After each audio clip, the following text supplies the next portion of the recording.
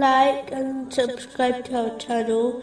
Leave your questions and feedback in the comments section. Enjoy the video. Moving on to chapter 31, verse 16.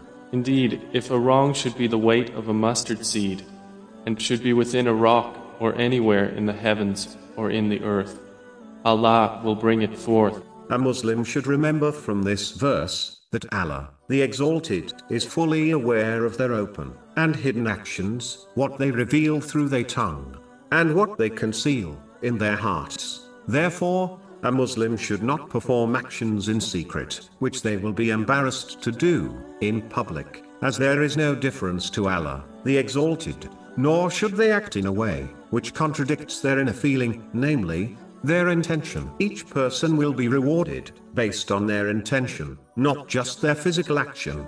This is confirmed in a narration found in Sahih Bukhari, number 1. A Muslim should therefore ensure every righteous deed they perform is sincerely for the pleasure of Allah, the Exalted. Otherwise they will find that on Judgment Day, they will be told to gain their reward from those who they acted for, which will not be possible. This is confirmed in a narration found in Jami Tirmizi, number 3154. In addition, it is important to remember that a good deed can become bad because of an evil intention, such as showing off. But an evil deed can never become good because of an intention, such as stealing, in order to give charity.